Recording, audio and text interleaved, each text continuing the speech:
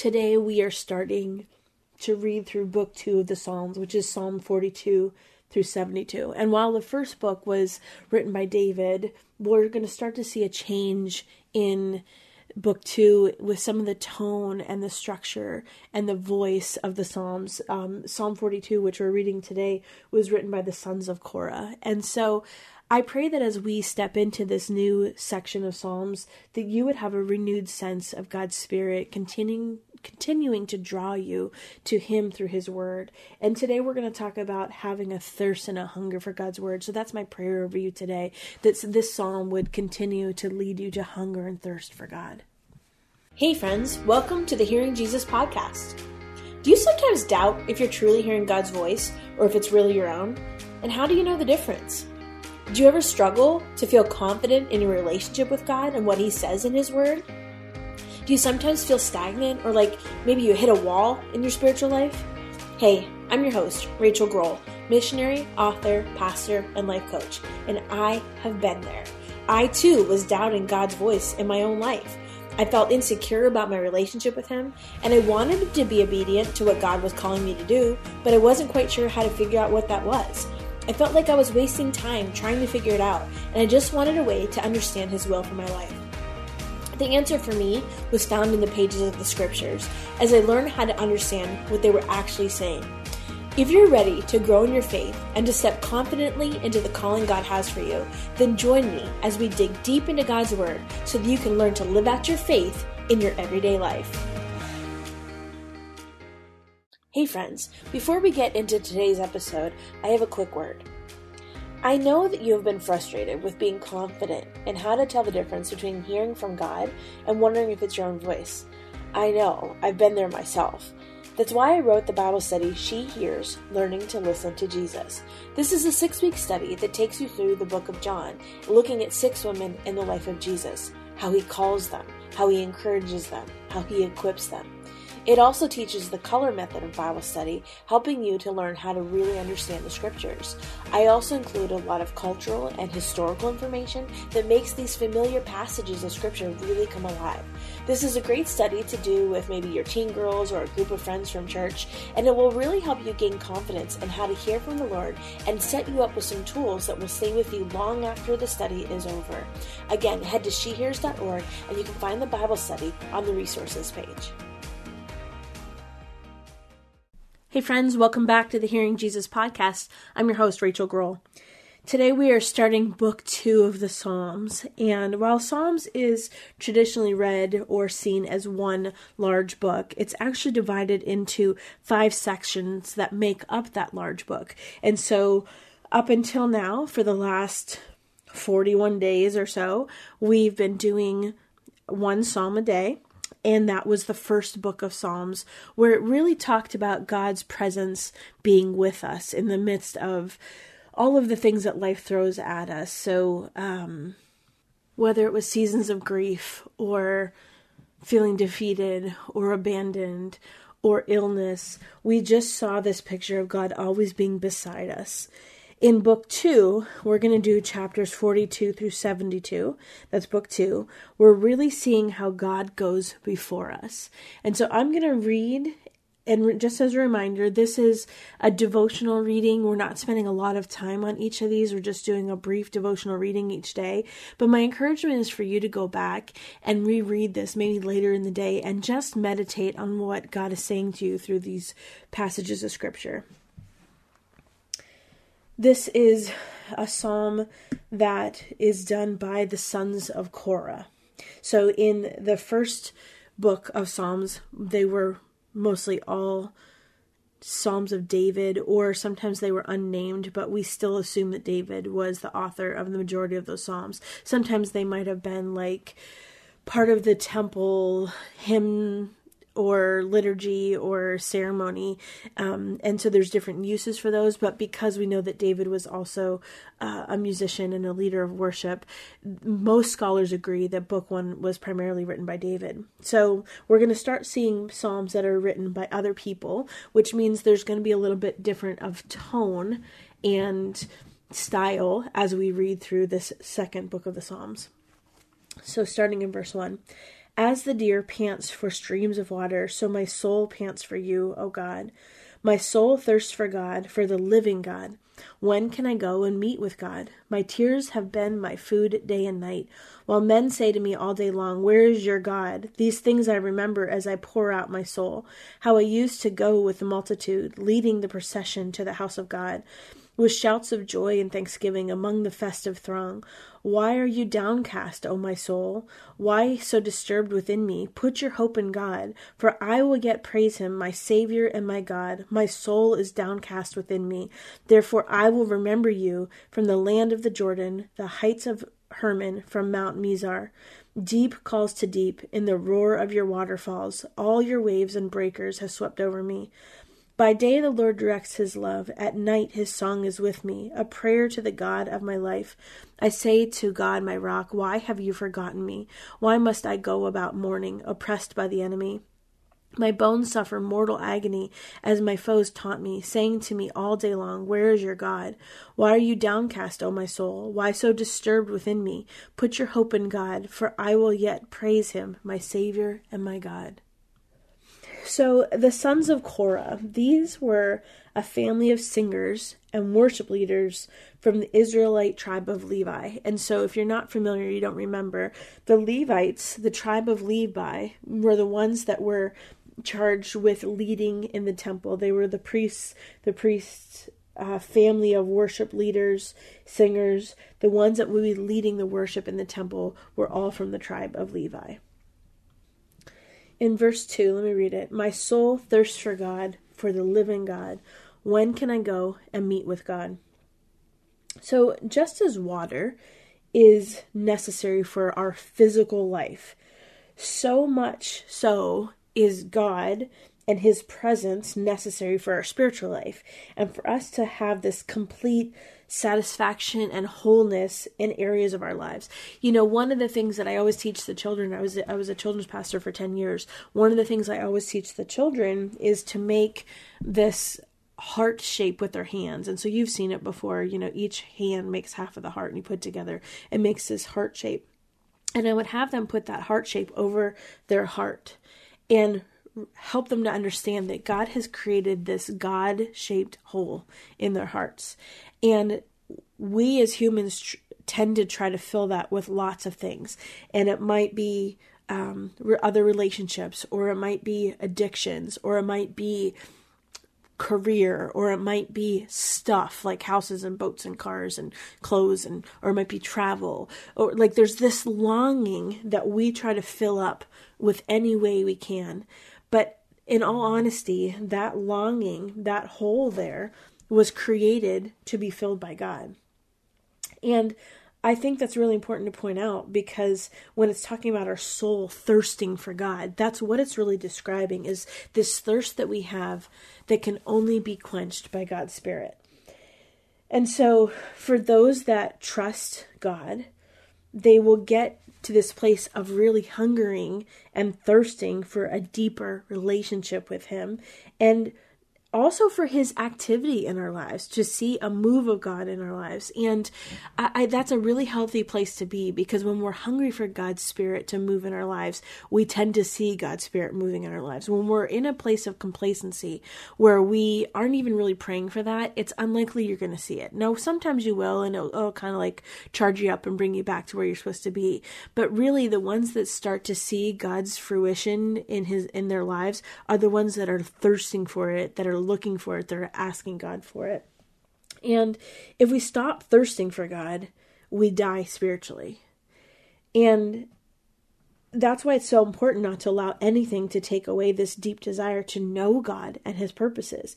And we have to kind of avoid becoming distracted by the circumstances of life. I was talking about this with somebody yesterday, where they were doing lots of things, all good things, and each one of those things, externally, you could have looked at each one of those things and said, yeah, that's, something as a Christian, you could be called to do that.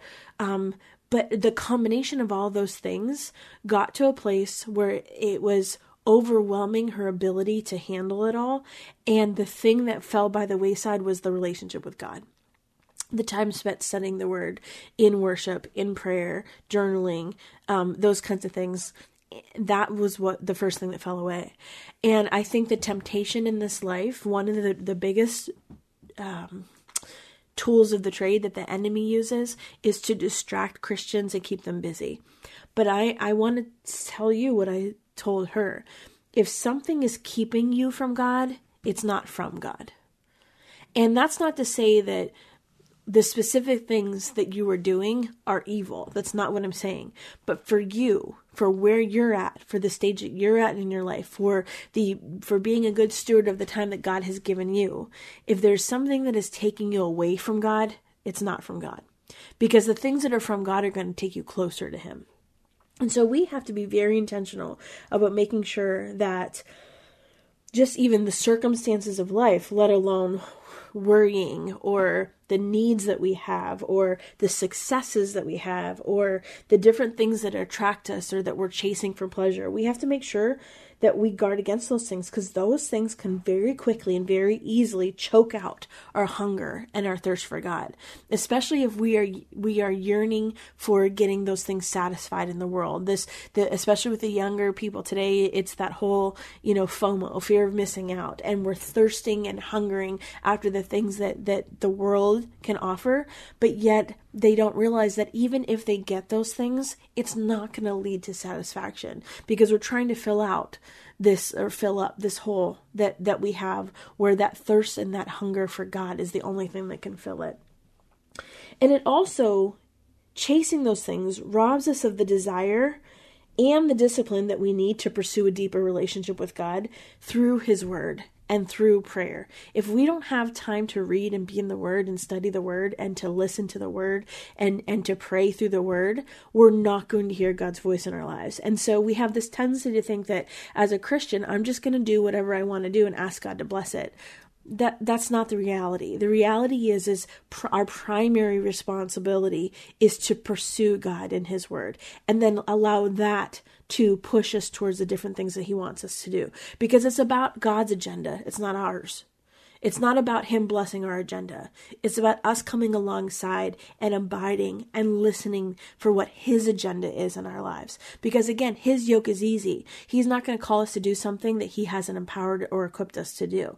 It's when we do all these other things on our own and then just ask Him to bless it, that's when we get overwhelmed. That's when we get burdened. That's when it drives us away from Him. And so we have to shift our thinking.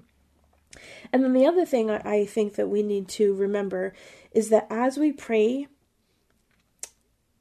we have to get to a place where we desire God's presence. And as we pray and we experience God's presence, what will happen is that desire tends to get deeper and stronger. So the more you're in God's presence, the more you desire to be in God's presence.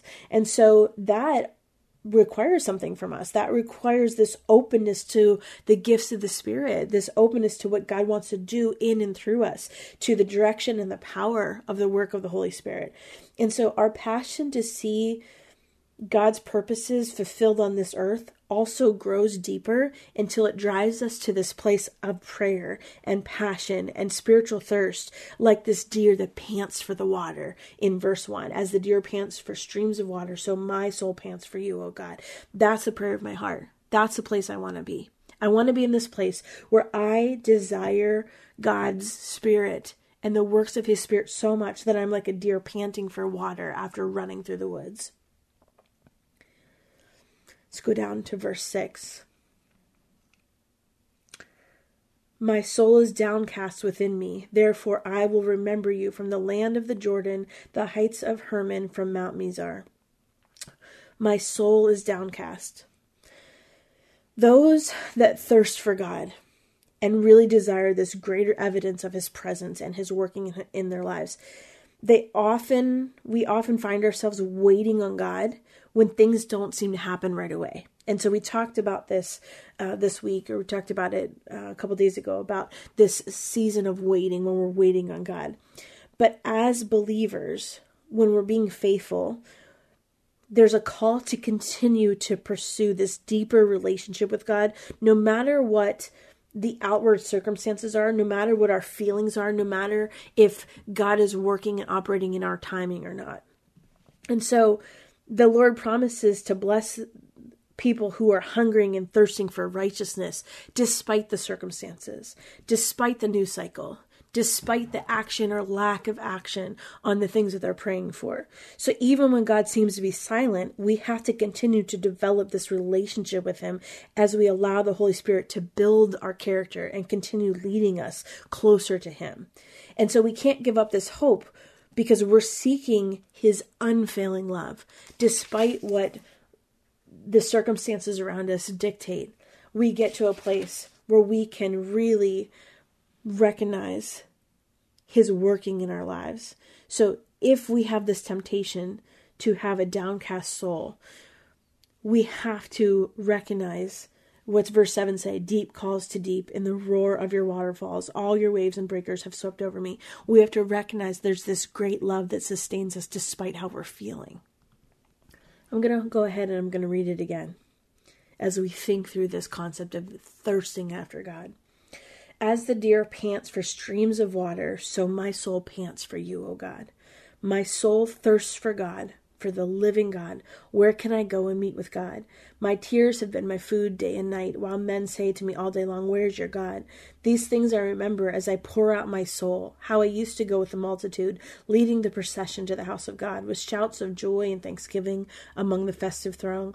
Why are you downcast, O my soul? Why so disturbed within me? Put your hope in God, for I will yet praise him, my Savior, my God. My soul is downcast within me, therefore I will remember you from the land of the Jordan, the heights of Hermon, from Mount Mizar. Deep calls to deep in the roar of your waterfalls. All your waves and breakers have swept over me. By the day the Lord directs his love, at night his song is within me, a prayer to the God of my life. I say to God my rock, why have you forgotten me? Why must I go about mourning, oppressed by the enemy?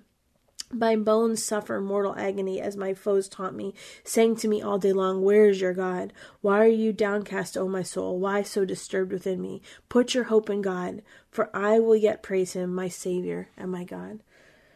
Lord God, I pray that we would not allow the distractions of this world, whether it is circumstances or suffering or grief or greed or success or failure or provision or lack. God, help us to stay focused on who you are and to thirst after you, Lord God, so much so that as we experience you, it would give us an even greater thirst for you and your spirit and the works of your hand. God, help us to be just like deer that are panting for water after running through the woods. Lord, help us to long for you, to pant after you, to thirst for you. And God, I pray that as we are in this place of thirsting for you, that we would see you working, that we would see your spirit and the things that we are praying for, to see them before our very eyes, how you are working on our behalf or on the behalf of your people. God, I thank you that as we long for you and we seek you, you promise to be found. You promise to prove yourself faithful. So Lord, as we do that, as we set out to study Book 2 of the Psalms, help that to be the prayer of our hearts as we thirst and hunger for you. God, I pray that you would ignite that in my friends, that we would come to the word with this sense of longing to hear your spirit and your voice. It's in Jesus' name we ask these things. Amen. Hey friends, I just want to let you know that we have lots of great resources for you in the She Hears shop. So if you are looking for something to do after you've finished the She Hears Bible study, or even if you would like a Bible to go along with the Psalm study that we're doing, we have lots of note-taking Bibles and journaling Bibles. There's kind of something for everyone in there. And a new thing we put in the shop is something I love. I use it with my teenage daughters, is the real pretty Bible books of the Bible markers. So they're little tabs you put on the outside of your Bible, and they help you easily be able to see and flip to different books of the Bible. It's so helpful, like for church or when you're doing a Bible study, to easily be able to see where you're going. So I pray all those things are resources that you will find helpful. And again, you can find those at shehears.org on the resources page.